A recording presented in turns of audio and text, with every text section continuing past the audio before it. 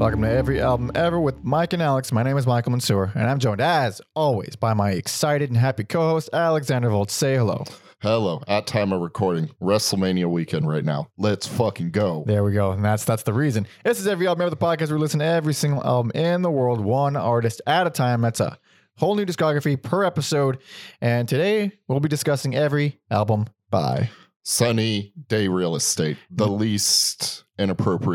most inappropriate band for WrestleMania weekend. Really?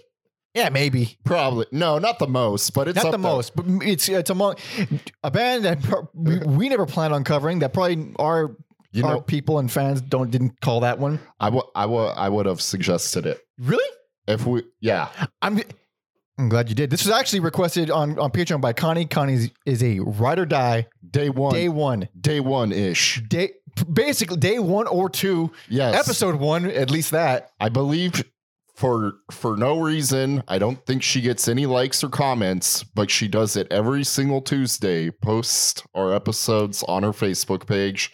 She has told me stories about carpooling with family to work, forcing them to listen to our podcast. Shit. Amazing stuff. I'm sorry for your family, but thank you so much. God. Oh God. No words can explain how much I appreciate her. Really, seriously. Thank you so much. Bought all her t-shirts for her entire family, and she has a large family. It set you back about a year's worth of our income making the podcast. So yeah, we wouldn't be here without Connie. Yeah, for sure. Absolutely. So thank you so much for requesting this. And this is like her first request, right? Well, in a long time, going back into the vaults, she has requested Van Halen. She requested Van Halen. Yes. That was one of my first, that was one of the first episodes where it's like, okay, here's a big discography and it's going to beat the fuck out of us. Yes. Check out that episode. It was episode 20, I think. No, like 25. I don't, it's whatever. It's back in the 19 probably. Yes. And she posted a picture of her mom with Eddie Van Halen and Alex. It was both of them, right? I think so. Both Van Halen brothers. Yeah. Oh yeah. That was great. I think she requested one more, but I'm blanking on what she wanted. Interesting. Maybe we'll get to that later. But this text her. Now, Sunny Day Real Estate. So we've covered Embrace and Rites of Spring, but that's as close as we've gotten to emo. Mm-hmm. And I thought, Blood Brothers a little bit. Blood Brothers and Thrice and RX Bandits are kind of flirting with it. RX Bandits was ska, and then they went more proggy. Yeah. Thrice early on, 100%. Mm-hmm. Don't like that band. So, but like this is a name that you associate like heavily with emo. Absolutely. Even like the way it sounds, the name. Absolutely. And I think I was like hesitant to listen to them because I'm 36 now. And so in high school and stuff, emo was like this whole scene thing, the screamo thing. I do not like it one bit, like at all. I can't.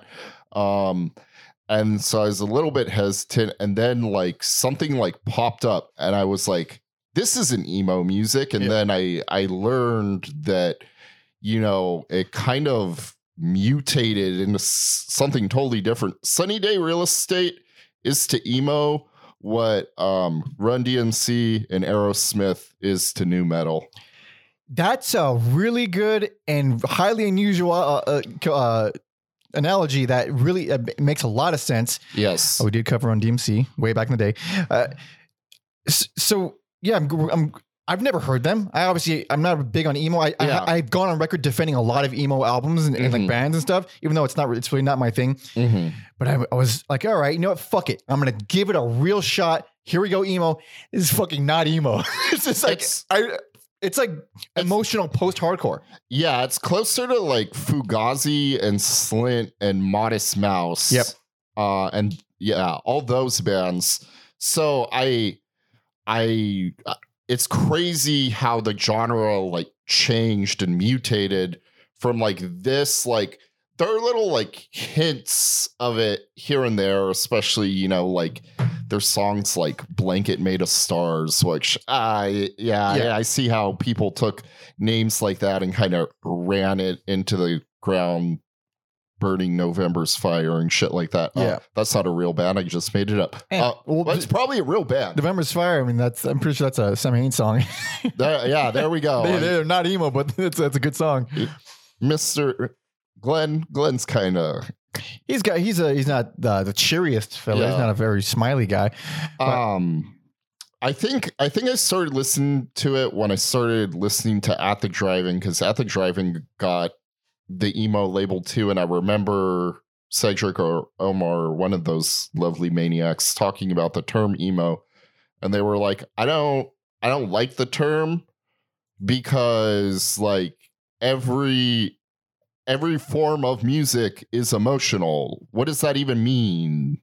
Emotional. More emotional, Alex. It means they're more emotional. Yeah, well, they've never heard a Smiths album then. If that's the case, check out that episode. That is the most emo band of all time.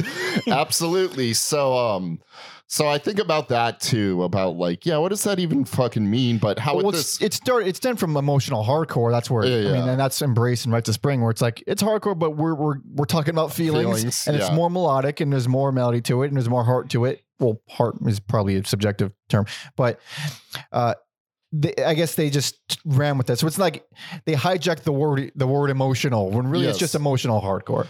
Yeah, and at its peak, I don't know what it's like now because I don't have the patience to listen to what the kids listen to. But yeah, at its peak, it kind of felt like hair metal to me with like a new sound. Like it's still driven by like hairspray and makeup. Oh, you mean image wise and like aesthetically? Yeah. Like this does not sound like Motley Crue. No. In the early 2000s, it's still all about like ridiculous hair and eyeliner, the snake bites and the fucking checkered belts and all that, tight pants. Yeah. And although it is funny to me how tight pants have just become normal now, but tight pants have always been like the thing of every subgenre or like little counterculture thing. It was a punk thing. It was a metal thing. It's like it's always just. And if you're baggy, new metal or hip hop. It's just are you high and tight or are you low and loose? Which one are you? Yeah, but 80s and 90s, it wasn't really about that unless you were in those. It was like the off day because grunge was like, we're going a little looser, all right? We're not having so tight. Grunge is regular fit. Yeah, exactly. the Levi's 502s, and then we move on to Levi's 511 when we get to the more emo stuff.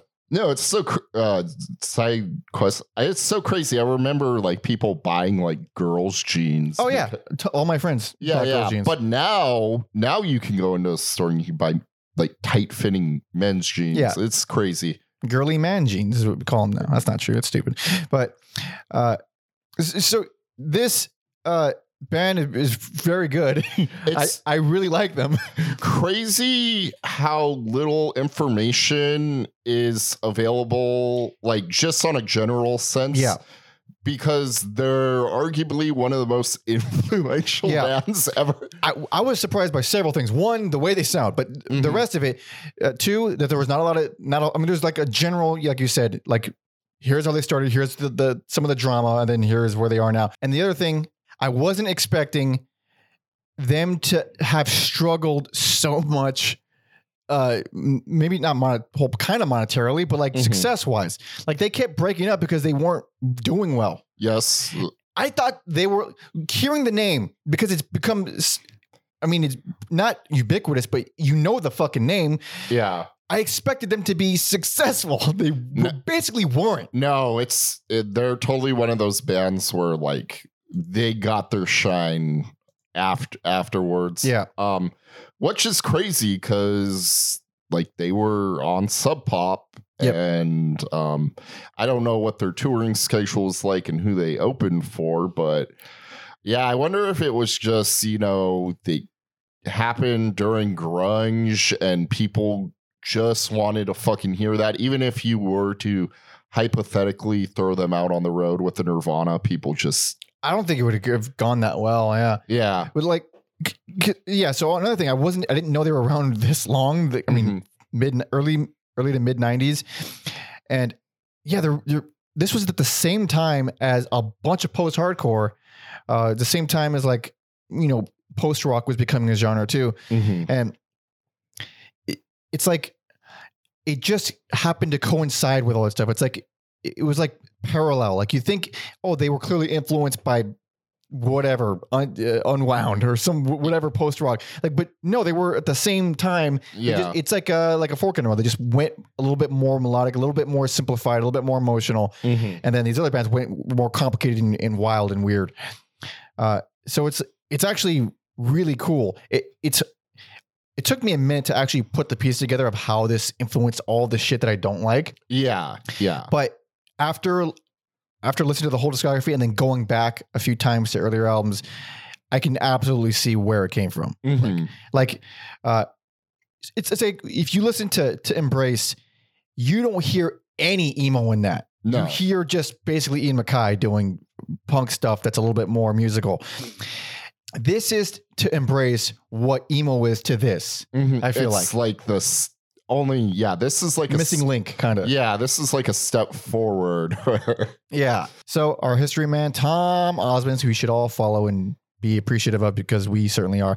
He got some a couple snippets from some interviews for us. One of them is from Spin from 2022, and the other one is from Pause and Play with lead guitarist Dan Horner from 2000. You know what's funny? I don't remember what episode it was. It may have been a bonus episode, but we were like trying to figure out if Spin Magazine was still around. Oh yeah. Did we find an answer? Well, I just did right now. We did. Like, 2022. It's not looking good if we're trying to figure out if they exist. But yeah, the main, well, it's like the main 3+1 that's really famous, and then a bunch of drama. So singer, rhythm guitar and keyboards, you got Jeremy Enoch. And then, like I said, Dan Horner on lead guitar and backing vocals, William Goldsmith on drums, and original bassist Nate Mendel, or Mendel. Is it Mendel or Mendel? I think it's Mendel. That seems more right. Who you should all know from Foo Fighters because he's been with them since day one, pretty much. And there's a whole bunch of beef with Chris, or not Chris, Goldsmith. Why do I think I'm reading the name Chris? That's why. Goldsmith and Dave Grohl. There's a whole beef there. I'm sure. I didn't even know that. No. Well, then I did. I fell down a rabbit hole of it, so I'll talk all about it. And anybody who doesn't know will now hear about it. And because they were both originally in the earliest incarnation of Foo Fighters. And there's a whole bunch of messy shit there. But aside from Mendel, there was like a whole bunch of revolving bassists. It's a whole bunch. There's Greg Surin, fucking Jeff Palmer, Joe Skyward, Nick Macri.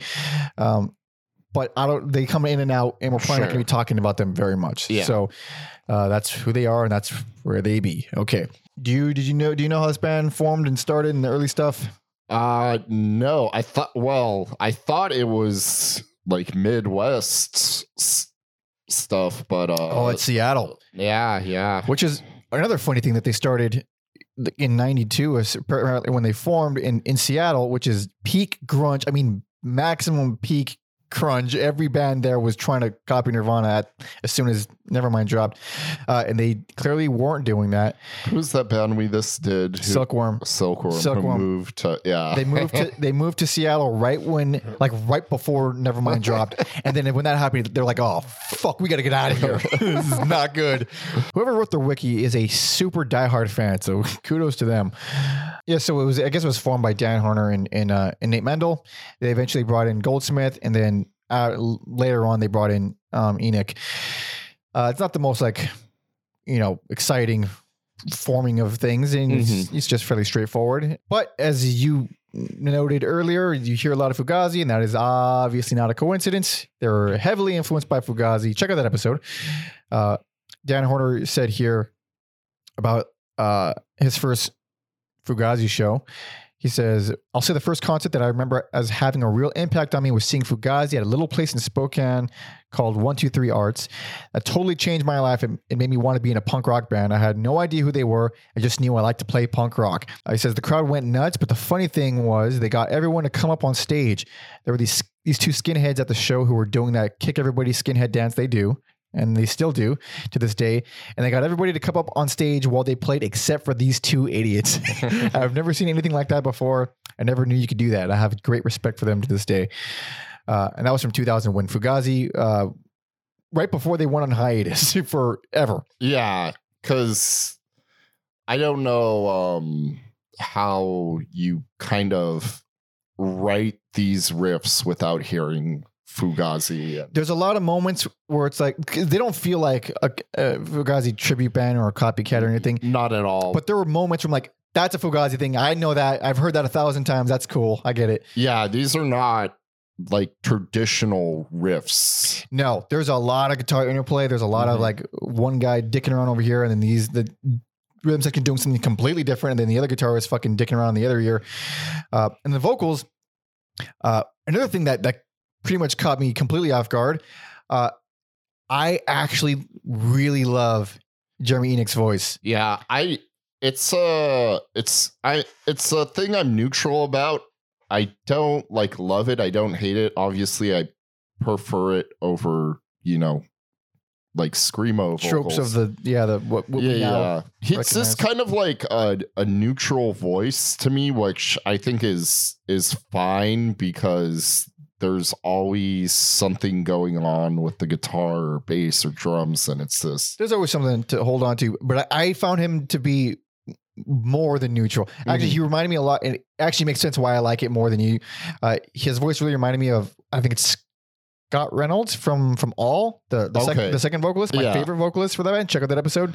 I love that dude's voice because it had this really sincere, young or youthful quality to it, where it's high pitch. He's got great pitch, but the other kind of pitch, and it has this like really honest quality when he screams. Like you could hear it cracking and stuff. It's just like a really organic, authentic scream. Like you really believe it without sounding like a whiny little bitch, though. Well, that's the thing. Like even if you sound like a whiny bitch, if it was like really passionate, it still works. With a lot of like emo that I've heard, it's becomes like the style of singing, like the style of screaming, where it's not really screaming. It's like doing this these false vocal cord kind of shrieks that that it's better for your voice. It's good for you. It doesn't fuck you up, but it has a quality to it. Where this guy is screaming like he's hurting himself, and you feel it more. I think it sounds great. Comes through. He also has really great pitch though. Like even if he didn't, it would still be cool, but. It's something. Everything just lines up. Everybody feels really on point. But might as well get into some of the albums here. Hell yeah! There's not a whole lot. There's only 4. Which, oh man, what a nice week this week has been. Dude, it has been a breeze.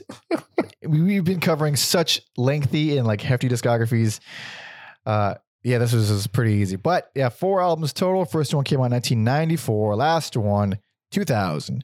So if you ready. I am ready. Hell yeah. This is 1994's Diary.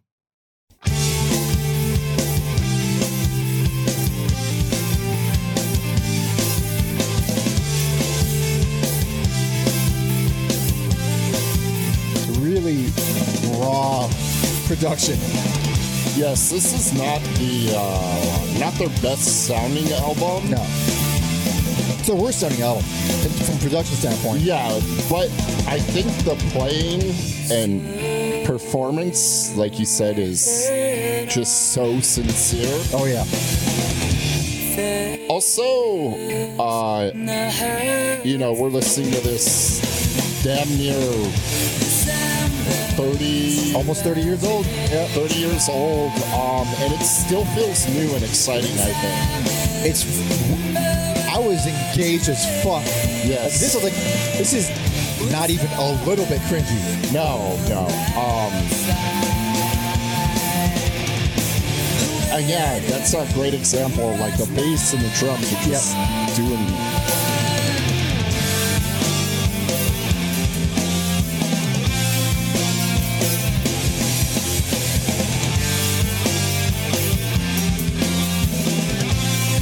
So that guitar line, the reason why I see the influence, that's like a total MCR thing. Oh, okay, yeah. And I've defended MCR, and I will defend them. But like, it doesn't sound anything like it. No. There's like little pieces that like, I could see how I see the dots. Yeah, that's the best way to put it. Because I hear it in songs too. And then as you're talking about like influences and stuff, I see the producer of this. Jeremy's voice at time, I was like, Man, the guy in Placebo sounds, and then this producer went on to work with Placebo. Yeah, Brad Wood, just a bunch of credits, but Tom noted Liz Phair, Veruca Salt, Everything But the Girl, and Placebo. So there you go. I'm sure Placebo loves this. Probably. This is mastered by Adam Casper, who went on to mix Songs for the Deaf by Queens, which is one of the best sounding rock records ever. It's like one of those. Try to find something wrong with the production. It's immaculate. It's damn near flawless. This album is like the one that people go to as like the most influential thing ever and their best album. I don't think it's their best album. I think it's a great album. I enjoyed it quite a bit. Same. But I do think they get better. And this is like the most, it really does sound like the most, they don't really get more emo. This is like the most emo in that kind of thing album, I feel like, which is why I guess it was so influential. Whereas later on, when they do get more emotional sounding, it doesn't have like the edge, I guess, of this one. It doesn't have the hard hittingness. Yeah. There's I feel like we're gonna have the same picks, but probably, almost definitely. Yeah. There's a moment where that happens again, but yeah, this is just a fucking great album, start to finish. Even like the bonus tracks are great. Oh, that's right. Like the first two albums have bonus tracks, and I think on both albums they should be included. Yes, because these are short albums, and the bonus tracks are for the most part always great. But yeah, it's just what a crazy style of rock and roll to decide to play in 1994 when you're in Seattle. They clearly didn't care what everyone else was doing in the area, and that's like bands like this is like, it's like almost dirty because emo has become, even like it's become synonymous with like a whiny, crying, overly emotional thing. Even though some of the music is good, and then like there's plenty of people who will stab you for saying that. I don't fucking care, but this, like, it doesn't feel like any of that. It all feels like, it's sincere. There's nothing like whiny at all. Absolutely. And, there's nothing to cash in on here. No, they certainly didn't. They suffered immediately after this album. Like immediately. They were on hard times, I think, right after this came out. It is interesting to hear a song like Round, and because there aren't a lot of happy riffs to be had, but that is some of the more of the bright riffs, I guess. So why I couldn't give this any kind of best or anything is just because like the overall flow and pacing of it. Up top, like it has a rev. I think it has a rev to the album. It gets better as it goes on. The first three tracks, they're all good songs on their own, but they're all very similar to each other. My favorite of the bunch is In Circles. I do fucking love that song. I could see the way the vocals are harmonized on In Circles also impacting. Oh, it's so great. Because the so you just take that, but you make it worse. And that's what they all did. Like that chorus part where it has, one vocal line shouting the thing over and over again, and then this really beautiful legato line and singing backup. It sounds great. But Song About an Angel is where it's like, all right, it's a good song, but it's a lot of the same up top. The rest of the album gets super diverse, but up top it's like really samey. So Round comes on, I'm like, fuck, it's another song that sounds the fucking same. Until a minute 30, and it has the most metal riff they've ever done. It's one of the best riffs they've ever done. And it turns the whole thing around. I'm completely sold. Oh man. And then I do agree with you where towards the middle or the end it does get a little heavier, because The Blankets Were Stars, that's like with the stairs or stairs, sorry, whatever, some nonsensical lyric song name. That one I could you can hear the grunge in that one a little bit. That one is where I was like, oh, I like this band. First of all, it's just post-hardcore. Calling that song anything but post-hardcore is almost disingenuous. Like that is Absolutely. A post-hardcore song. Beginning to end, just the way it flows, the grooviness of it, the repetitiveness of it. Oh, it's fucking great. I like number 7. Yeah. Four tons square toe. Whatever track 7's called. I like just throwing a little unique melodic piano in this. Yeah, it's like a spooky piano waltz with some bass in there, and then of course vocals, no drums.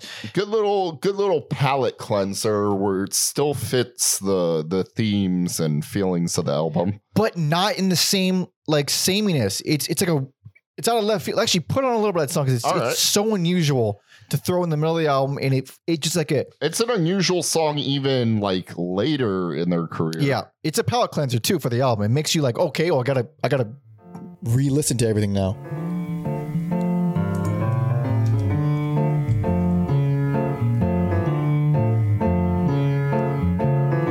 Also, listen to this vocal line.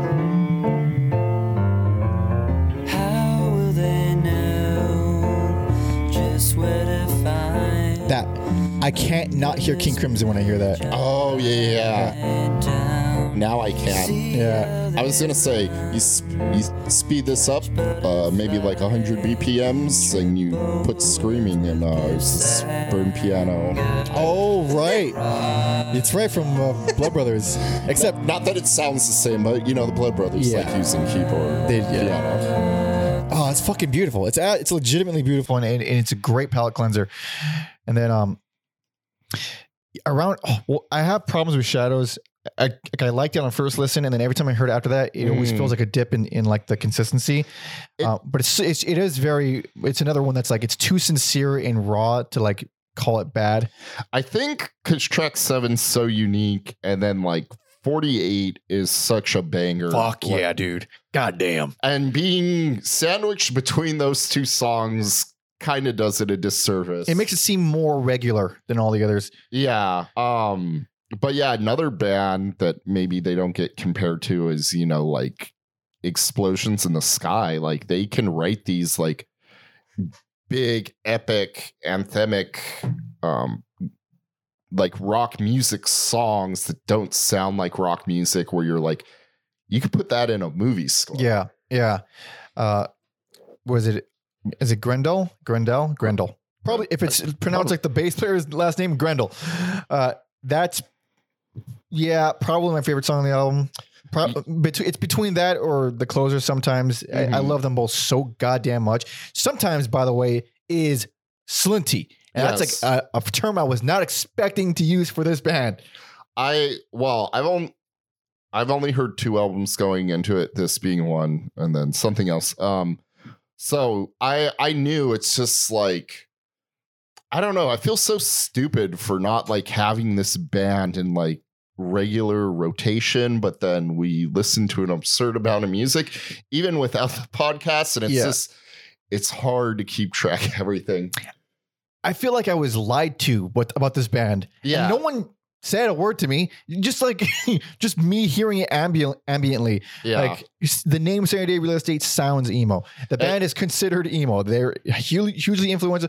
It's like it just seems like something that I wouldn't have given a shot to. But I was wrong. I was wrong. There's a gym class hero song when I thought they were like still clever.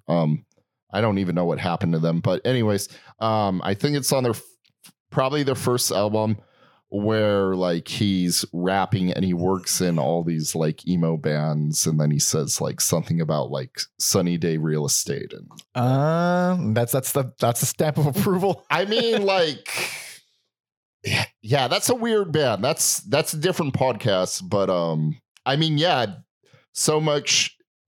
They had like their moment, but you know, here's this like song where they're name checking all these emo bands. Yeah. And then, yeah. So but back to Grin a little bit. That one, goddamn, the bass on that one is fucking goddamn too good. It's that's one of those songs where like, oh, you think it's like dreamy and ethereal. Yeah. And then it gets kind of noisy at the end. And it's just, because it is, for the most part, it's very atmospheric, very pretty, very floaty, spacey vocals, and then it whips your ass. And sometimes it's such a fucking beautiful closer. We used all our whimsical adjectives. We're done for the rest of the episode. We have to just keep saying it's cool and good. But the bonus tracks are 8 and 9, which is crazy that they're bonus.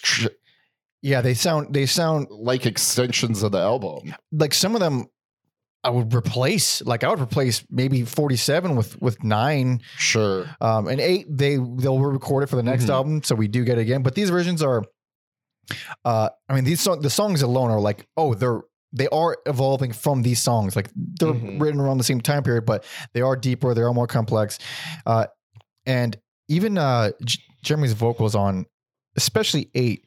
It's very well on both of them. Both of them. They're way more pointy and nasally. It's like he's like singing differently. It's like maybe I don't know if it was earlier or after where he was just trying out different styles or something, but for sure, it's interesting. Yeah, both very epic and lengthy songs. But yeah, it's a good ass album, a strong debut. Way more in common with hardcore than emo. That's for damn sure. Or post hardcore, post rock, post hardcore. Yeah. And people seem to like it. So there's not a whole bunch after this album. I'm pretty sure it did poorly. I'm pretty sure. And they were already about to break up. Like so much so that by the next album, during recording, they were broken up. They had agreed to like, all right, we're just going to finish this one as fast as we fucking can. And we're done. All right, just get it out. We'll finish the goddamn songs in the studio. This is not working. Yeah. They already gave up immediately. That's crazy because I see here they played on the Jon Stewart show. Yep. They played the Almost Acoustic Christmas here in Los Angeles, which used to be a big fucking deal. I don't even know if it's around anymore. I have never heard of it, having lived in Los Angeles my entire life. And this is one thing I did forget. I'm glad you said that because I forgot. Apparently, goddamn Horner refuses to play in LA forever and has never explained why. California. Oh, okay. That makes me feel a little better. This is the quote from Wikipedia. All right, I don't fucking no. It says for most of its early days, the band also refused to play a show in California for reasons that were never fully explained. When the band was asked to perform at the 1994 Almost Acoustic Christmas in Los Angeles, Horner refused to join them, leaving Enoch, Mendel, and Goldsmith to perform the show as a trio. What is his beef? What is their beef and his beef? I'm so curious. It's a wild thing to axe out a huge entire state. Yeah. I mean, it's got problems. I'll give it that. But I want to leave the state. I get it. But I don't, I mean, to forbid yourself from performing there is pretty funny. Mike is the only person in our generation who listens to rock music and somehow escaped the grasp of KROQ. How so? Oh, like Almost Acoustic Christmas is a big fucking. Oh, okay. It's a big fucking deal. It's funnily enough, I listened to K-Rock as a young kid back when like there was more of, I don't know, my generation's music that I guess it was on there. Like as a young child, but my more vivid memories are just Loveline, and then after that, just nothing. Yeah. I guess older brothers, you don't have to, but yeah. Almost Acoustic Christmas and the Weenie Roast were big festivals. Oh shit, interesting. I don't know if they still do them. I have not listened. Now you have streaming. I don't know who listens. Apparently someone listens to radio still, but plenty of people, and I don't know how or the context, because it's not this. It can't be the same context as it was for decades before. The world has changed so much. Before, you had your CD collection or tape collection, and then that was it. The radio, if you wanted to hear, it's got to be mostly talk. I mean, I would imagine. Even then, I podcast. I don't fucking know. I have no idea. I haven't listened to the radio since I was like 7 years old. Yeah, I don't know.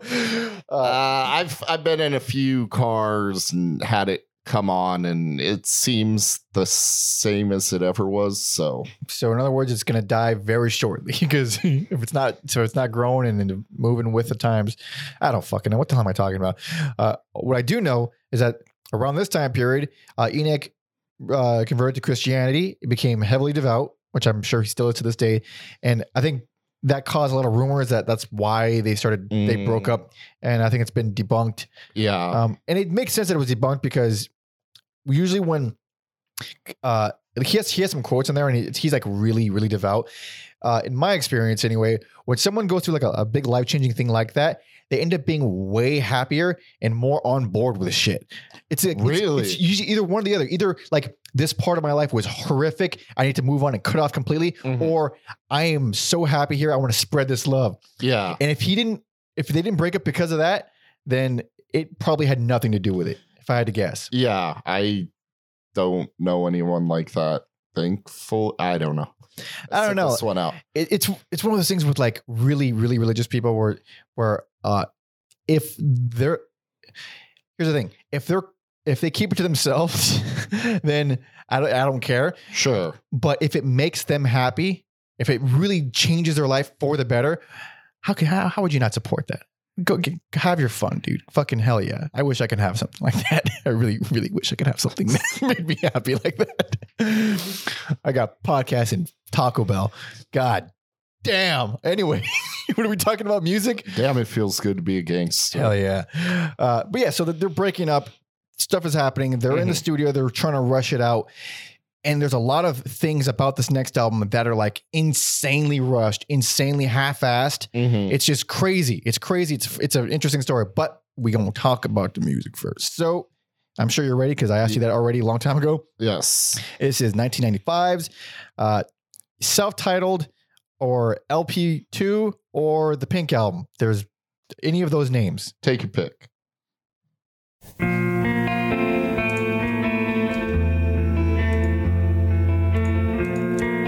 Sold immediately. On this riff, sold immediately. This is...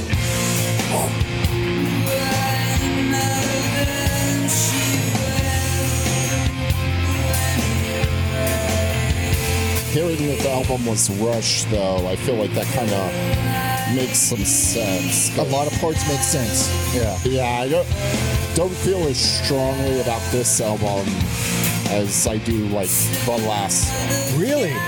Interesting.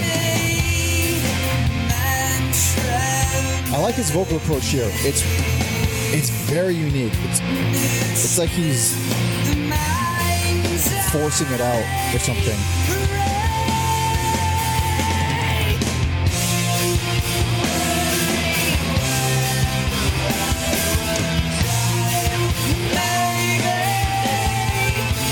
This is heavy and genuinely sorrowful. Yeah.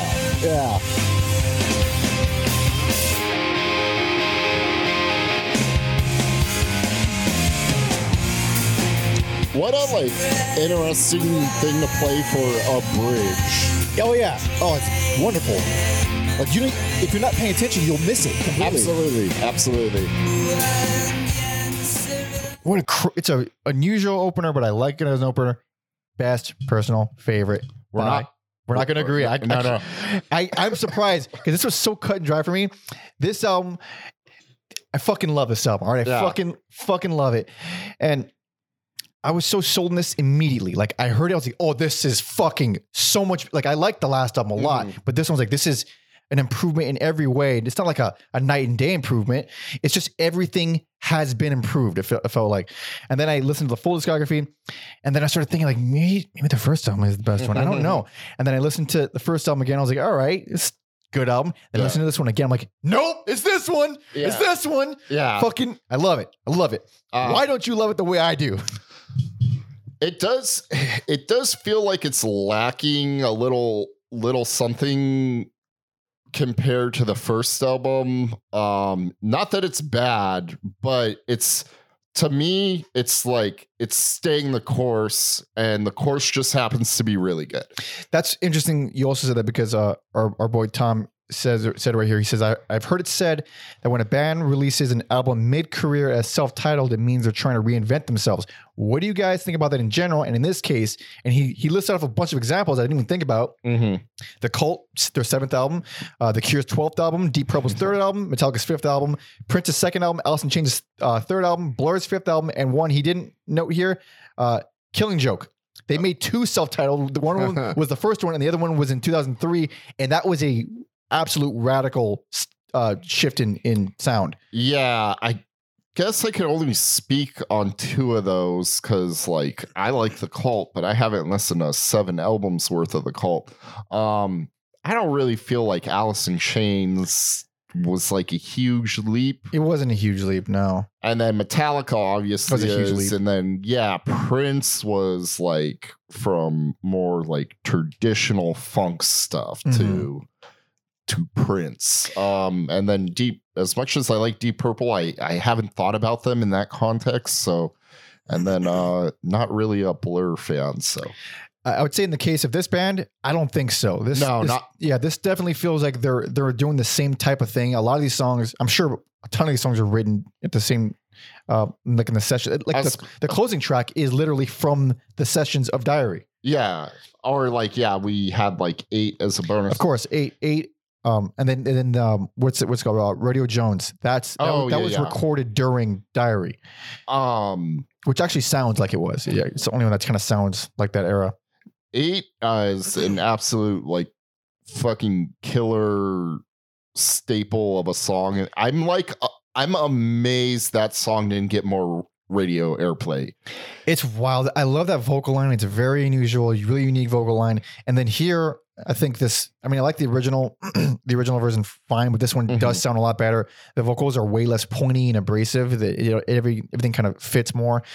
But every song, I love every song.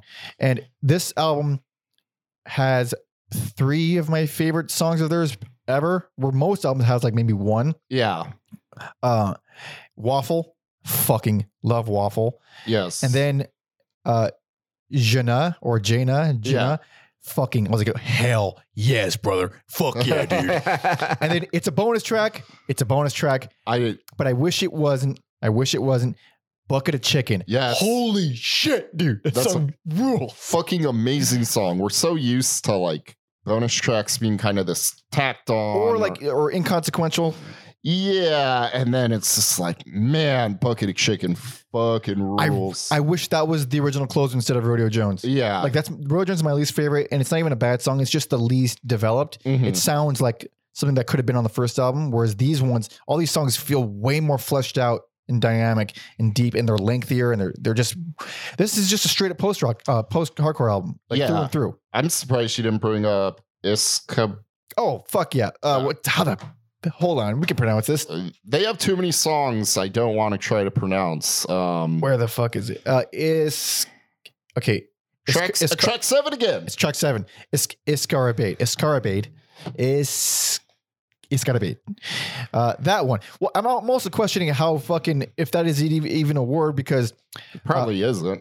Yeah, because I was thinking about this album being rushed, and to the point where lots of lyrics weren't written, at least according to the bits I've read, and Jeremy was just like singing gibberish. He was pulling a Cocteau Twins, just singing gibberish. There we go. Like, fuck it. I mean, just get it done. Just get it. And on first listen, the song 5/4 comes on, and I get noticeably annoyed. The song is beautiful, but at the title, it's like that's the laziest. The song, the main riff is in 5/4, and the song's called 5/4. Like, that's pretty fucking lazy. Yeah. And then after reading about it, I was like, oh yeah, they just didn't want to title it. They were like trying to get the fucking thing done. Man, it's so crazy how a band is trying to, like, let's just get this over with, and it's still really fucking incredible. Oh man, how many albums have we listened to where bands were like really fucking trying? Every album by Steely Dan, just really trying. I like the Dan. Man. Yeah, a lot. It coincides with the Albini ethos of like fucking just knock it out, and you know what you are is what you are. That's what I'm recording. I'm recording what you are. Whereas we talked a little bit about it on like a singles episode or whatever, where I'm not really a huge fan of like the play it a million times until it's perfect, like the Steely Dan. And then you made a good point of like, well, isn't Swans the same thing? And the only difference, and it is pretty much the same thing, but the only difference is that Steely Dan is praised for it, whereas Swans is like pariahs. Well, not really. Well, it's like nobody looks at Swans like, look how good they are. They played that thing 1,000 times until it's perfect. It's like, no, it's not. It's not why we like Swans. It's not because it's perfect. Yeah, you can't show a like technical music geek who likes Porcupine Tree Swans and have them be like, oh, fucking immaculate. Yeah, it's not the same thing. Smell their own farts. Yeah, so I tend to veer more toward the Albini, like do it in 3 takes because first of all, you can't afford more takes. You don't have any time. And also because that's what you got in you. This is the moment. This is where it's happening. Even Rick Rubin, who's very famous and loaded with money, kind of has that like the best takes are usually like the first couple. Like, anything after that, we're just beating a dead horse here. And that comes up again. Why Goldsmith had the fucking feud with Dave Grohl. Okay, here we go. It's really well. It happens after this album, but it's really, really relevant. I think it's after this album, but a little bit more about the album and why I love it so much. I think it flows very nicely, very nicely. Like Friday the opener that we're listening to is very melancholy and like it would be dreamy if it wasn't so heavy. It has that kind of just mood to it. And then Theo B comes on and it has great energy. It's very snappy. It's like the kind of thing you want to follow up something that like you go from standing on sand to solid ground kind of thing. Yeah, I like the drumming on Theo B. I feel like a lot of times in a band like this where it's just like maybe like an individual member isn't getting praised, and especially not the drummer. But yeah, I like the drumming a lot on that. I think he does some unique things with it. He's a great drummer, and everything is just everything is constantly moving. So there's never any. That's a good way to put it. Yeah, there's no lulls here. Even when it goes slow and dreamier and more emotional, it still moves and it still has a lot of cool things going on with each ear in the mix. It's just everything is it's emotional, but again, it's not like super sad. You don't really feel bummed out listening to this. And except I would say Waffle is like the most somber. It's pretty somber. Here. Yeah, it's pretty somber.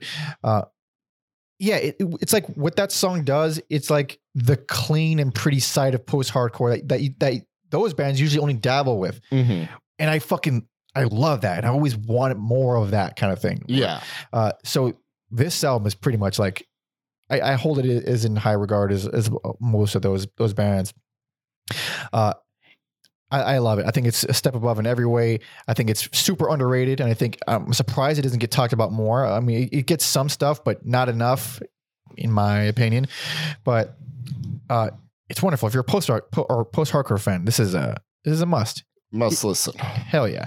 So after this, they break up during this, like I said. And Jeremy goes on to put out a solo record, and Nate Mendel and old William Goldsmith, they get picked out of a crowd by Dave Grohl. I think he goes to one of their shows and he approaches both of them and says, "Join my band." And he'd already recorded the first Foo Fighters album. Yep. He's trying to put the group together for The Color and the Shape, what would eventually be Color and the Shape. And well, the story goes, it kind of fucking blew up. Obviously, Nate stayed with the Foo Fighters. And Tom here notes, he's like, was that the right decision? Yeah, it was such the right decision for Nate to join the Foo Fighters. It's insane. And it absolutely. Oh my God, the right decision. But so they both join and they're recording, like, I guess calling it Shape pretty much. Pat Smear was already in the band at the time, and they're recording with Gil Norton. I didn't realize Goldsmith actually got like credits on this album. Two of his songs. Well, I think two. Well, you know what? A lot of it was re-recorded. That's why he left, and it's a whole blow up. But some of his parts are still on the record. But Gil Norton produced this. He's done fucking the Pixies, Echo and the Bunnymen. He's done a lot more than that, actually. He's one of those guys. But he is one of those assholes that says play it 1,000 times until it's perfect. He's one of those producers. Okay. So that's what they were dealing with recording this album. And apparently, old Gil was a real scumbag to both Nate and William. Holy shit. I think he called him the rhythmless section.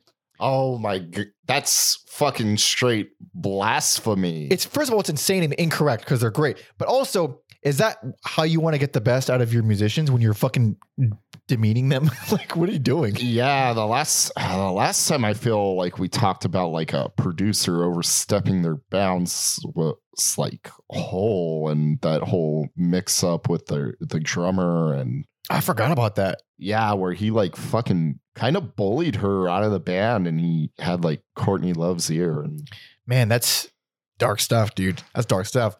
But here, so Gil is this guy, and he's doing that. And I read both sides of the story. I read Dave Grohl's side of it, and then I read Goldsmith's side of it. And what it seems like, at least judging from both sides, is that Goldsmith was totally justified to feel hurt and to leave the band. He is not justified to still be holding on to that shit all these years later. No, as we've said, this is like going on 30. Yeah. So what happens is they're doing the stuff and they're getting berated by Gil. They, according to Goldsmith, he says like, I did like 93 takes of one song. I did 12-hour sessions trying to do one song. It was like a lot. Shit. And even Dave Grohl was saying like, I saw that it was wearing on him. Like it was getting to him. Like it was intense. And so the funny part about that is that Dave is saying Gil's going ham, dude. Gil is fucking, he's intense. He's a high pressure dude. And Goldsmith was saying it was Dave doing it. It was Dave who wasn't pleased with any of this stuff. He was the one who was a perfectionist about it. So there's already fucking stories not lining up there. Yeah. So who knows? Take your pick. So that happens. He's doing all this extra work. He's fucking exhausted. He's defeated. He records all these tracks. He learns later on another deviation in sides of the story. Dave says that it was he who told William. William says it was Nate who told him. That seems a little bit more probably accurate, but the news is broken that I had re-recorded all of your parts, or the vast majority of your drum parts. Oh man. Dave says that Gil told him to do it. And maybe he did, whatever. Point is, also, by the way Dave put it was like, Gil wanted me to re-record some of his drum tracks, when in reality it was like 90% of them. Like, was it some or was it like all? Damn. So what happened after that? William was devastated. He says he heard it from Nate, like holy shit, what the fuck? Really upset. But Dave was like, I want you to still be in the band. Like, yeah. Then but William was like, I'm not gonna just be a touring drummer. I don't want to like have all my work just not even considered. Like, I worked hard. I'm not the best drummer ever, but I'm good. Yeah. And I like what I did. Like, that's disrespectful and it's hurtful. And I don't want to. So it blew up. Again, there's more miscommunications with like Dave was like saying that William said his friend offered him a job digging ditches. Like, oh, fuck it. You want to go dig ditches? Go, do that. And then you'll regret, you'll miss being a drummer. But really what happened, at least according to William, he said, I was quoting Caddyshack. I said like, the world needs ditch diggers. It was like a joke. I guess he didn't get it. So it's like, all these years have passed, two completely different sides. Everything is not lining up. But what seems like what happened was Dave wanted it one way, re-recorded his shit. William was hurt, and now he won't let it go. Now, I know I talked a lot. I'm sorry. It doesn't end there. It doesn't end there. Oh my God. Oh my God. Oh my God. So how does it not end there? It ended there for a bit. Nate stayed with the Foo Fighters. William left. Probably still there, yeah. Obviously there's more albums here. The band reunites. This feud continues a couple albums later, so I can continue the story as it comes up. Okay, man. I think it's time to move on.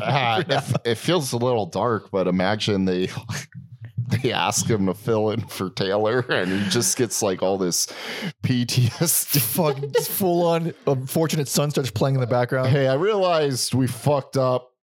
Mea culpa. And then he just fucking loses. You son of a bitch! That's not what happened. I'm just fucking funny if it did. But yeah, anyway, moving on to the next. They reunited, and things are different now. Mm-hmm. Who's on this next album? I obviously the main three are there, but I'm gonna find out in 2 seconds. Yes, because.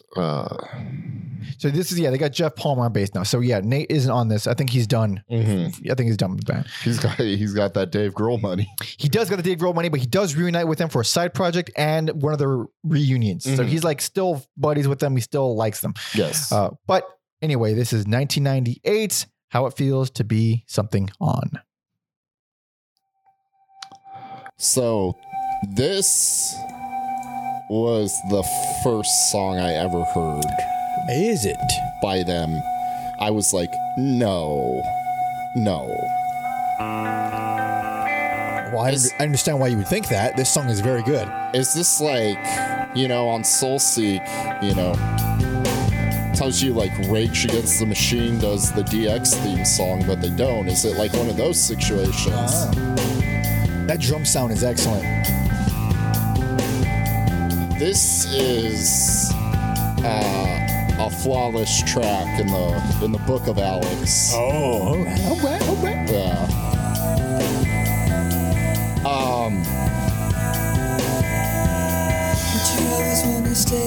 I'm surprised you like the vocals, honestly. I love it. They're a little more high pitched, but very hushed. Everything just kind of comes together here for me. And in a weird way, I feel like it kind of sets a groundwork for me to like ISIS. You know what? I see it. Yeah, I see it. It doesn't get anywhere near that heavy, but no. Also, never expected that comparison. No. ISIS and Serenity to this.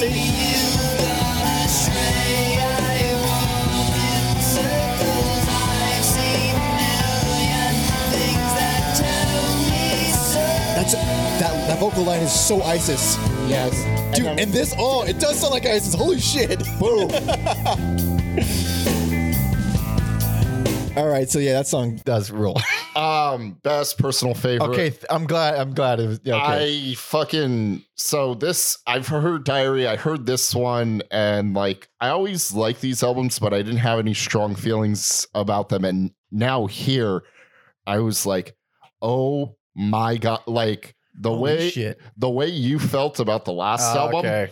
Like, this is flawless to me. Wow, really? I love every song on here. Oh shit, I got problems with it, like with 3 tracks. Interesting. Like, it's crazy because it's just, it's a weird album cover. Yeah. Especially for the type of music they're playing. But it's just like, I love Pillars so goddamn much. And then you just Roses and Water. Rose and Water, yeah.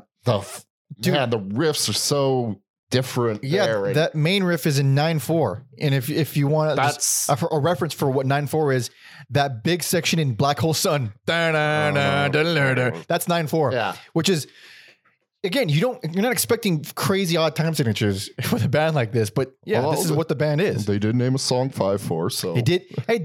Yeah, but 9/4 is a different animal. It's 4 more than 5/4. It's a whole. I want to see like a Seinfeld episode with George being like, Jerry, it's 4 more. It's 4 more, Jerry. 4 more. Every shining time you arrive, that it had me worried in the intro. I was like, all right, it's ballady acoustic, and then as soon as the bass comes in, ooh, it's like butter, baby. Bass is real good. I forgot there's like a keyboard on there. It's just like very layered. There's a whole bunch of synth stuff on here. Yeah. Yeah. 2 Promises is the like most alternative rock thing they've done, but it's still great. It's still kind of weird and moody, and that's my first issue. That's my first issue song. Mm-hmm. There's a lot of Beatles influence on this album. That's one of them. Yes. Just like in the types of progressions. That one, it's like I have problems with it, but some of those moments, especially as it goes on, those are pretty hard to deny. It gets really big and epic, really legit moments. And then 100 Million is like another one where it's like, I don't know. I'm conflicted because both of those songs, actually, both of them are good examples, where it's like, it does a bunch of stuff that I'm just not super excited about. And then they'll throw in this one thing, I'm like, that's fucking good. God damn it. Like 100 Million. Around 2 minutes in, it goes into this arpeggiated waltz, and it is such a unique ass riff. It returns to it later on, but the first time it shows up is around 2 minutes. It's a whole shift in the whole song, completely different shift. 100 Million's definitely the stronger song. I feel like the guitar and drums are working real hard here in like the best way. Like I love everything this song served up. Like this comes out of fucking nowhere. Yeah. It sounds like the beginning of a song though. It does. That's how much of a shift it is.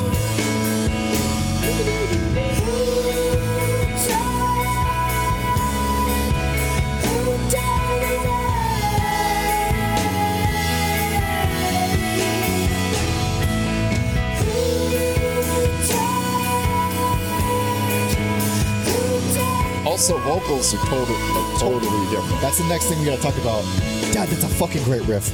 Yeah, it completely blindsiding riff. Vocals, and this is where he sounds great on here. He sounds good on here. He's no longer sounds like the Jeremy Enigk that I love. He's not screaming anymore. He never screams again in this band. Yeah.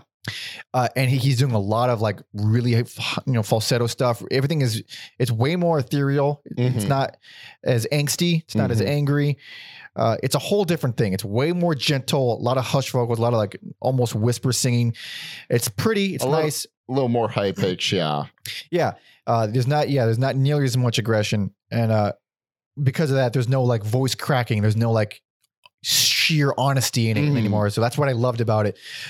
Still sounds nice, but it's a different approach entirely. Title track fucking rules. Title track does indeed rule. Prophet feels totally unique for them. Now that's the only song I do not like on this album. You know why? It has those fucking vocals. It does, but it fucking works. I can't not laugh. Fucking here. Fucking works for me. Fair enough. Guitar in video games, flawless. Who doesn't love those things? And then it's really me in a nutshell. Yeah. And in a case of like, they probably influenced, but they're kind of just peers. So like, yeah, it's like the most Modest Mouse thing they've done, but also not, because I doubt, Yeah. Man, I need to fucking listen to that band like thoroughly. There are 2 albums from them that I love. Love, yeah. Yeah, it's been neglected for too long. Guitar and Video Games and The Sharks Own Private Fuck are 2 of my all-time favorite songs with this band. Nice. They're both so goddamn good. I mean, Jesus Christ. They're both so fucking good. Yeah. And then Days Are Golden, more somber than anything else. Definitely. You got some brushwork on the drums. I think it's very appropriate as a closer. I think it would be out of place anywhere else. Yeah. I think by that point I was just more fatigued on like the vibe of everything, because it is a very samey vibe, even though it is consistent. And that one is another one that I feel like has some pretty prominent Beatles influence, but it's a good closer. Yeah, it's weird to like revisit something I don't have like a strong nostalgia for, and then just like, God damn, that feels good. Yeah, sometimes you need to hear it at the right time. Yeah. So this is gonna stay in rotation now for me, or as best I can with all the. Nice. That's fucking delightful. Like, yeah, I really was expecting one thing going into this episode, and not even a little bit came out that what I thought it was going to come out. Yeah, it's been a while since I've like, even when I get a pick the episode, it's been a while since I just like found an album where I'm like, fuck yeah. Oh shit, man. Our boy Tom said right here, in regards to like the credits on this album, is like he says that there's a metric fuck ton of engineers and producers on this album, and a noticeable lack of text on the band's wiki compared to the band's first 2 albums. I don't know what that indicates, but I think it indicates something. It doesn't. Much like what can skinny girls do for you, it doesn't indicate a goddamn thing. Doesn't do a goddamn thing. Not a goddamn thing. I was reading that, certainly expecting this to be like at least a flyover album. Be like, all right, it's not quite is good. And while I do love the album a lot, the previous album more, it's like, no, this is still strong. Like, I wasn't expecting them reuniting to be this fucking consistent. I will say, because it's coming up, I don't think they have a bad album. This put into these games we play. The confines of our rules for the show. These wicked games. You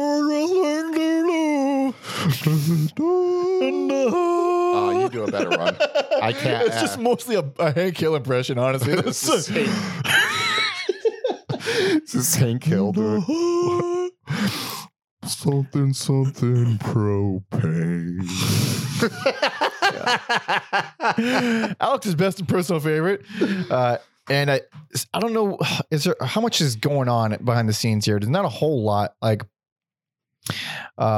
aside from like Greg Williamson producing this, who is a vocalist for Positive Greed, which is a hardcore band. But again, we don't know much more about that. Actually, on this album, God damn it, that this broke my heart right now. Oh, what happened?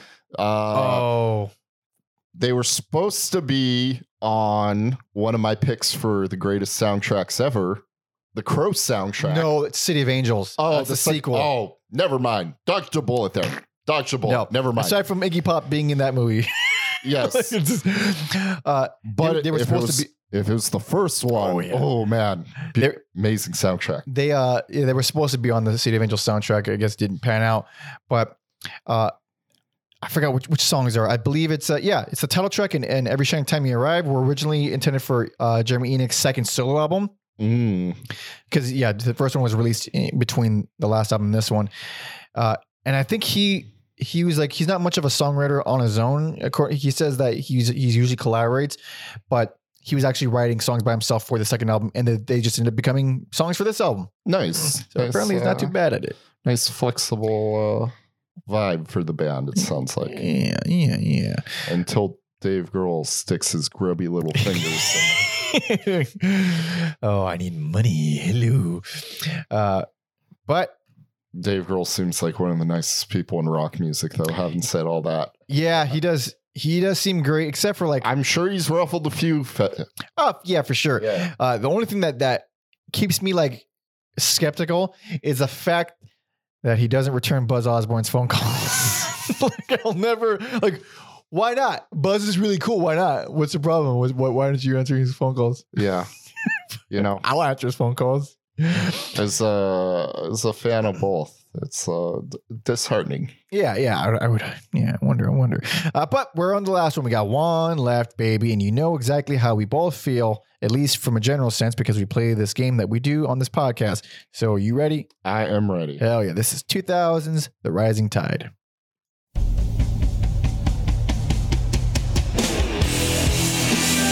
This is totally different. Oh yeah, it feels way harder than anything on the last album.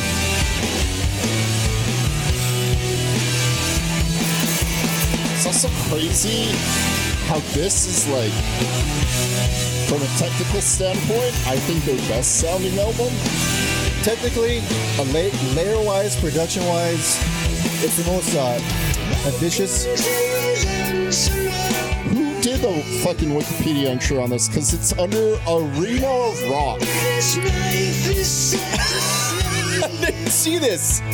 What the fuck? Whoever did the wiki for this label, it's not even like arena rock, indie, emo, post-rock. It's just arena rock. It's only arena rock. You hear that? You hear this arena rock right now? This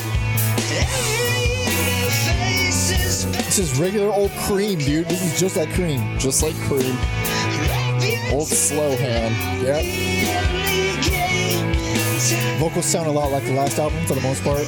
You know what's funny though? If Slow Hand wasn't Eric Clapton's nickname, wouldn't it feel more appropriate for a band like this though? Yeah. Maybe because Slow Dive. Oh yeah.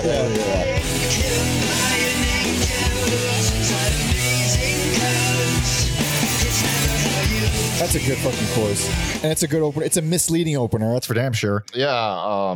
Worst least favorite. Yeah, worst least favorite. Yep. I still like it though. I don't. You don't. I actually don't like this album. Oh damn. I was pretty let down by this one, like especially considering just the past three. Like, really liked all three. And this one's like, yeah, I see it has moments. It has stuff that is objectively very, very beautiful. Yeah. My ultimate problem is this is the only album to really, really like suffer from the sameness. Like everything feels exact. There's only one moment where it changes gears, it feels different, and it perks me up. And that is The Ocean, and that is a song I fucking love. And every time I hear it, like it's like a song that I think I don't like that much. I think I only like it contextually. Yeah. But then every time I hear it, I'm like, no, this song fucking rules. Yeah, that is one of their more ethereal sounding songs. And then with the bigger production, it definitely helps sonically. Oh, yes. It's for you, Daniel. Hell yeah. Sonically. Hell yeah.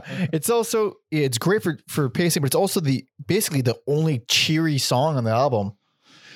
And I do say that kind of loosely. Yeah. I mean, Television, it gets a little upbeat there for what this is. By the way, this has nothing to do with this album. I just randomly remembered the first album, I believe, was released the same day as Weezer's the fucking Blue album. What is it? Oh man. Either way, yeah. And I think that could have been why it didn't do as well. Yeah. I don't know for sure, but I remember they're released on the same day. And that's like a crazy thing. May 10th, 94. But back to this. Yeah, there are things I like about this. Like Rain's song. I don't think they've ever like overtly done a song driven by the acoustic guitar. There's always like elements or even heavy elements, but never like driven. And this feels like the first one, kind of dipping their toes in the more like Nick Drake folk. It has, I don't know if are there real strings or it's just synths. I'm not sure. It looks like there's a string arrangement. Yeah, real strings. So they do sound great, although they're way more ethereal. Again, they're not quite as in front of you. They're very much peripheral. I don't know what bass player they had on this album, but the bass playing on Disappear, no relation to Metallica's I Disappear, is just I love the bass playing on that song. This is doing a lot of cool shit.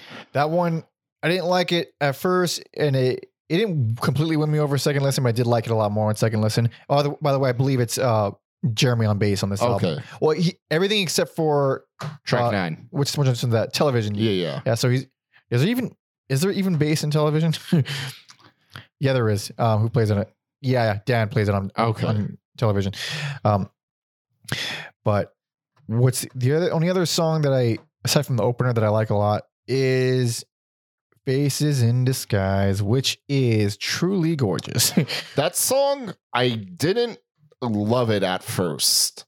And then it this won me over the more it goes on. It does go on a while. Because at first I was like, you can just cut this, and it evolves and changes, and you feel better with it, and I like it a lot. That's it's obviously not in the same vein as the previous 3 albums, but I think my biggest complaint about this one is Faces in Disguise and the title track are just too similar. And that's funny because I think the title track is one of my least favorite songs there's across the board. Yeah. And Faces in Disguise, it's not one of my favorites, but I do like it a lot. The main riff sounds a lot like, might even be the same chord changes as, here's a weird pull, Xerxes from Deftones. Oh shit. Is it, that's how you pronounce it? Xerxes from Saturday Night Wrist? Yeah. Which I fucking adore that song. And I believe it's like the same chord changes. Yeah. And it's just fucking lovely. Yeah. It's just pretty. And it's that song itself is almost, it's bordering on psychedelic the way, and on how big and wide it is and how many synths are on there. And it's just very, very floaty. If you want to go Middle Eastern psychedelic, though. Oh, God. And the very psychedelic title, you got Fool in the Photograph. Full on Arabian Nights. Yes. Good God Almighty, is that one cheesy? Of course I like that. I'm not that big on that one. I'm going to listen to that, Behind My Camel, all of it. Actually, I know one that you probably like that I don't like. What's that? Snibe. Okay, so it ticks the box of random robot vocals. Yep, there it is. Always on board for, or not always, but more likely. They do kind of come out of nowhere, but They do. Interesting enough, this band's an interesting jambalaya of sounds. I was like, this could be a Jane's Addiction track. Okay, I'm glad you said that because I forgot this point. On more so the last album, maybe this one too, but more so on the previous album, lots of moments where Jeremy sounds like Perry Farrell, like similar vocal choices, and then also he's way up there in the higher register. He's got, well, again, not like they did it. I hesitate to say first because whoever really did it first, but they've gone like his vocals have gone full Placebo, the band Placebo. So yeah, that's where they're at here. And then in some ways I was like, I know you didn't love I didn't love Sparkle Horse, but like when he's good, I was like, this is like the best Sparkle Horse album he's never done. I mean, I love the first Sparkle Horse album quite a bit. But check out that episode. But yeah, like overall, this one, it's not even that I didn't like the direction they went in. I don't love the direction they went in, but I'm fine with it. It's mostly just the fatigue of the same type of song over and over again. Sure, there's tons of variation in between. There's a lot of great, beautiful stuff on here, but you feel that like everything feels the same. It's the same level or the same like gauge of melancholy. Where again, the only moment of levity is the ocean. Where this is it's still kind of sad. It's still not fully cheery, but it's like just a different type of sad. Give me all the different colors of sad. Don't just give me the one color of sad. That's basically what I'm saying. Sure. Throw in some grays in your blacks. Yeah. This is all one color. Whereas the earlier ones, maybe like the last album, sure, it was all kind of dreary and sad, but it had different colors of sad. This is definitely one of the more like interesting, like, I don't know if variation's the right word, but like, I don't know, like how many bands we've covered, and then it's like, it kind of makes sense, or it like comes out of nowhere, but it's really good. And then this is a really like interesting note in the band's discography at minimum. If like it, like I said, doesn't scratch the same itch as the first three albums, but I don't know. It's very interesting, and it's a different animal. It's a different thing completely. It may not be for me, but it's not even close to the worst thing ever. I think this also had some sadness to it because they toured, I think, heavily promoting this one, and then they broke up immediately after. So I don't think it did that well. Goddamn. These guys really didn't succeed. They just I don't know. I mean, they succeeded in one way. They have a great name for themselves, and they obviously influenced a bunch. And I think they reunited last year, and I'm sure they're doing well there. If that tour didn't do gangbusters, I'm going to be fucking furious. It had to have. There's no way it didn't. But especially because they're arena rock. But that's right. That's where because they can do arenas. Oh yeah. But they broke up again after this, and then I'm sure all kinds of shit happened in between. I read about it, but I didn't fucking etch it into my brain. But they reunited in 2009. What a weird performance. Yeah. Well, the first I think public thing they did was they played Seven, which is a cool thing to do, on Late Night with Jimmy Fallon. Everyone's favorite late night show. Fucking Jesus Christ. I feel like the only reason cool musical shit happens on that show is because the Roots. Like, who doesn't want to hang out with the Roots? That was before the Roots. This was late night. That was before, he's a Tonight Show now. You're right. I thought they were just for the Tonight Show, but I guess they're for late night as well. There you go. I jumped the gun. Before the reunion, Enoch, Goldsmith, and Mendel formed the Fire Theft. In 2001. Their first album came out in 2003, and then Gonna have to check that out. Yeah, I'm curious about that too, because Mendel, because kind of hop back and forth between them and Foo Fighters whenever the schedule would allow. He would go on tour with Fire Theft, and so there he was still very much friends with them and still a part of them, even though he's with the Foo Fighters. Then they reunite with him, and things are going so well that they're like, fuck it. We're recording another goddamn album, baby. Oh, here we go. Let's do it. And they go to Dave Grohl's, 606 Studios or Studio 606. And they work out a bunch of stuff and fucking radio silence. Nothing happens. They record stuff. It gets leaked. A little bit of it is leaked instrumentally, which I listened to. I don't know how many tracks there are. I listened to 6. Maybe that's all there is. That's floating around there. Maybe there's more, but it doesn't see the light of day. And there's all kinds of rumors and allegations as to why. One of them is Goldsmith's side of the story, which is a little bitter. He straight up blamed Dave Grohl for it not coming out. He said some pretty nasty things, I think.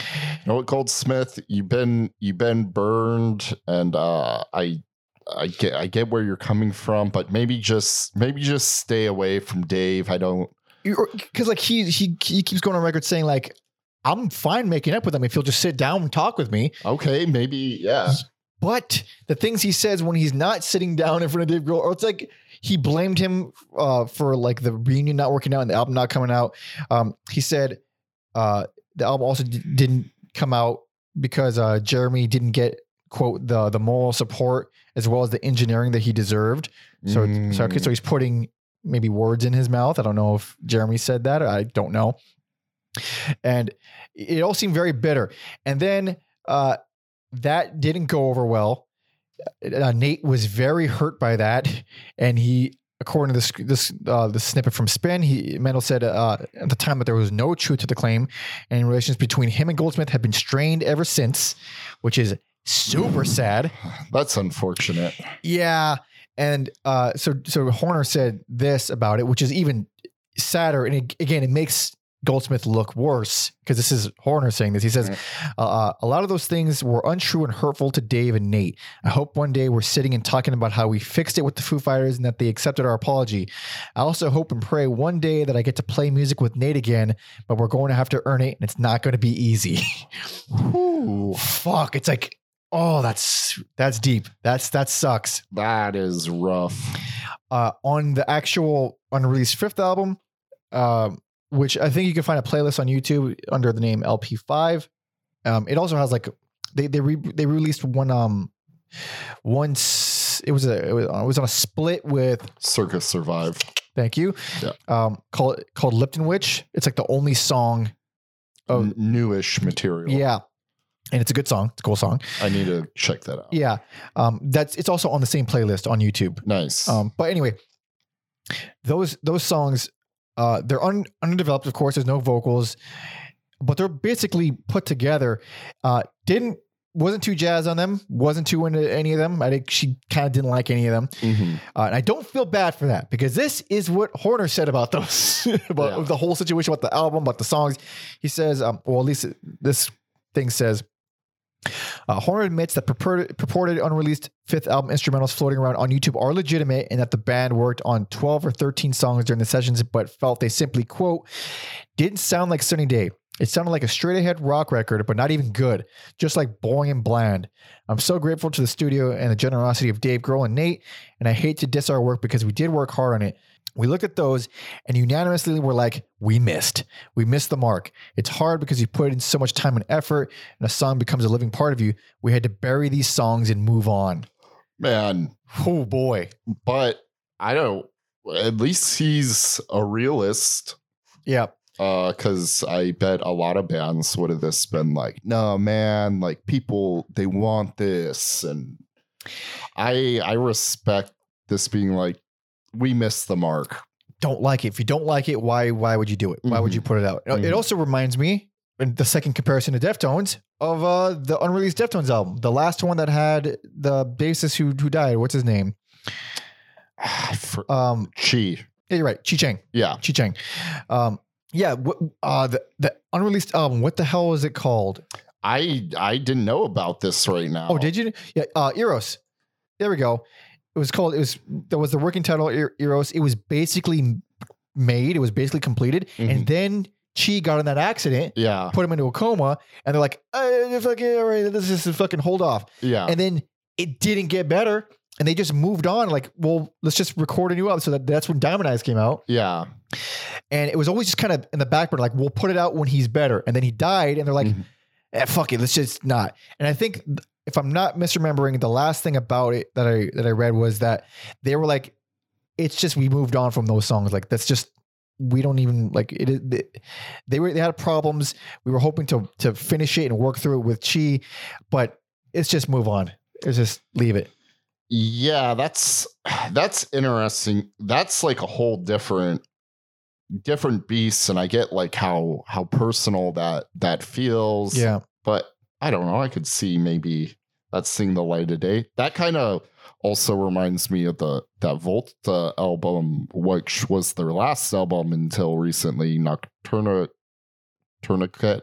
We're from Volta? Yeah. Tourniquet, yeah. Yeah, where Omar gave Cedric those songs and then he took forever and he's like, I moved on from them and detached, don't really feel anything for them. Yeah. And the album suffers. And I think it's their, well, you know what? I would probably put the newest album as their worst at this point.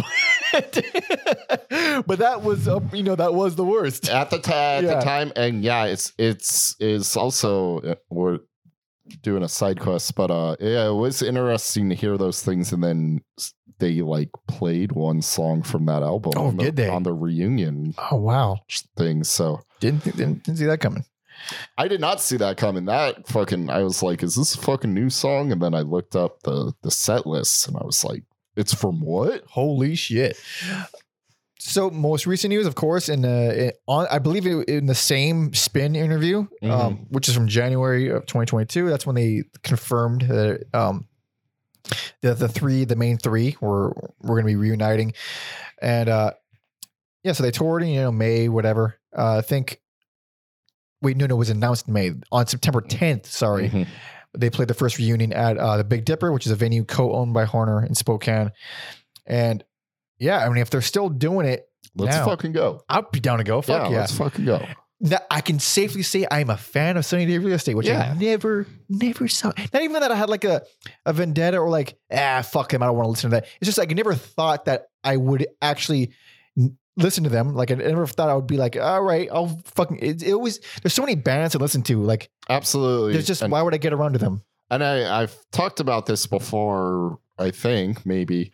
So I apologize, but it's kind of hard when, if you find a band on your own and maybe your friends don't like the band or for whatever reason, it's just not in your atmosphere. So it's not that like I felt like, oh, I don't need to listen to this anymore. It's just like, I meet new people and they're amped about this thing. And yeah, it just gets pushed and new things come in and then everything gets shuffled around and then you forget. So maybe if I had a more emotional connection, I would have kept it in rotation. Maybe. But now I do have an emotional connection because this podcast is the hardest thing I've ever worked on in my life.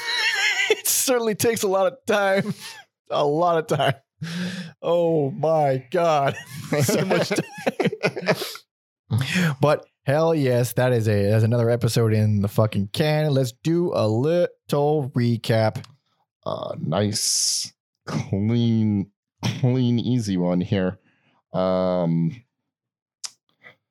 I hate the title of this, but it is my favorite. Every track's a banger. How it feels to be on something. Something on.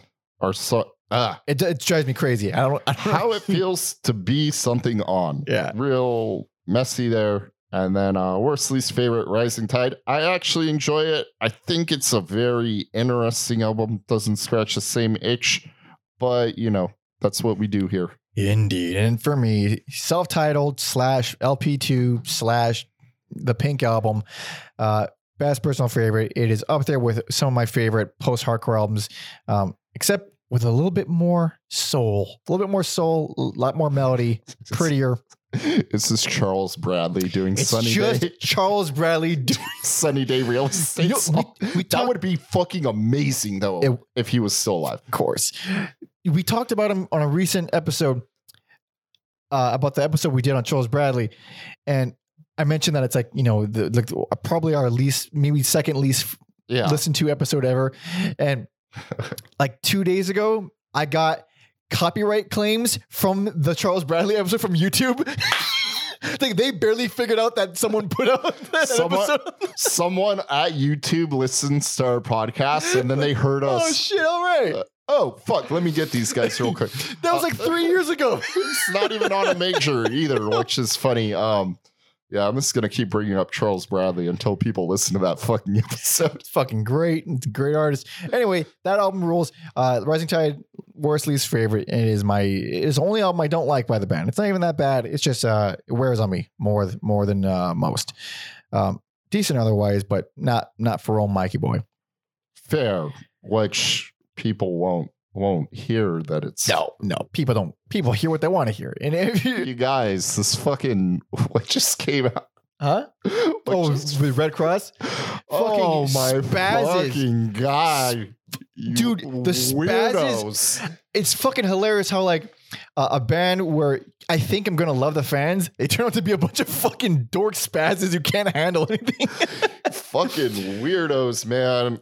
You could literally praise a band like I did for 2.5 hours and they'll still find a way to spaz out. My favorite thing is when they refer to us as one person. I'm like, who are you?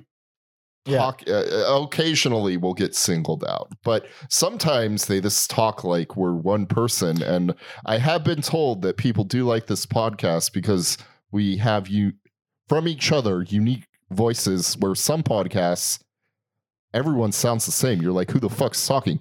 First of all, no one can confuse our voices. No, not and no one bit. can confuse our faces. No. And also, we disagreed the entire episode for the most part, except for like the albums that we liked and didn't like. Everything else, like, still got referred to as one person, though. You know what? Maybe we should just fuse like fucking Dragon Ball.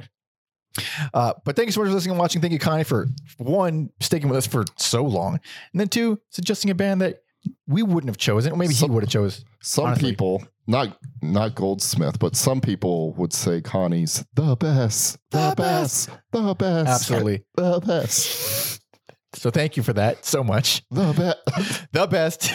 You're gonna be my hype man, sing the best after every line. Haven't I shown you the where they just replace all the words With the best? Yeah. I sure have. Okay. I know exactly the All reference. right. Good. That's all. Check that out on YouTube. Oh, Jesus.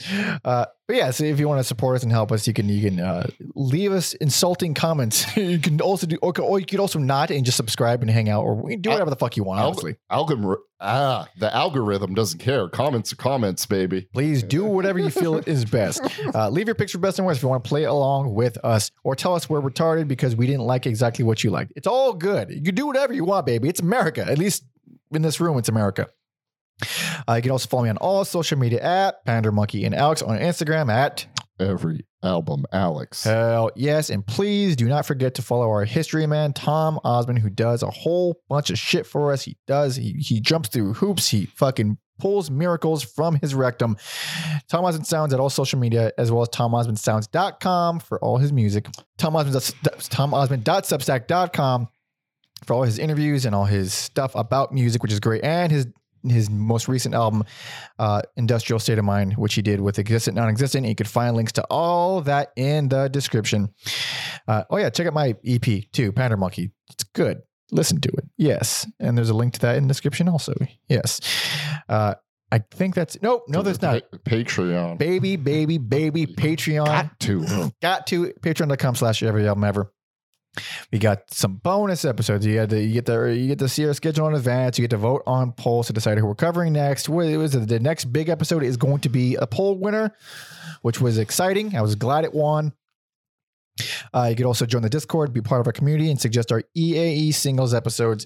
That the year is moving forward. Things are coming out, so it's more relevant than ever, and we're picking albums directly from there to do episodes on. And then, of course, you can do what Connie did and suggest a full-ass discography if you're tier 2.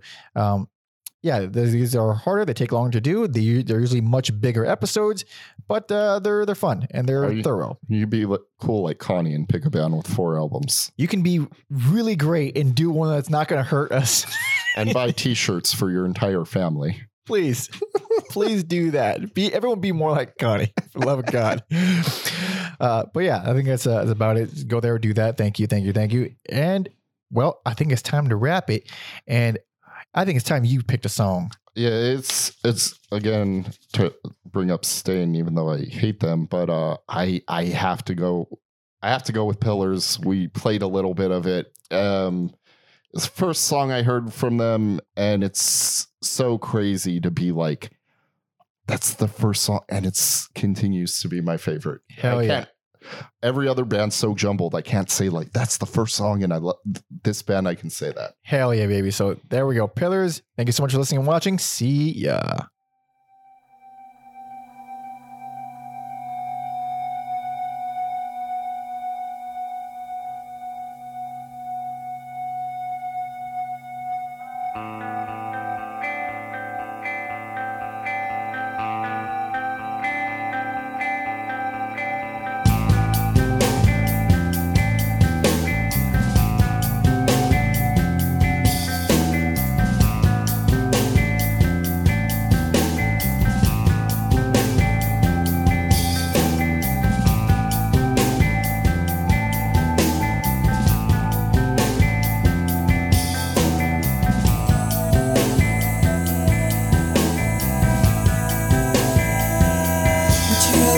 Stay the same, girl. I know you wanna be the rain. And I know that we would fall in there for a time and then unfall again. For a while I'd take you knowing no bones, dawn's gray, the sign, and no winter light. And I know that you can feel the pain, your eyes pick one up.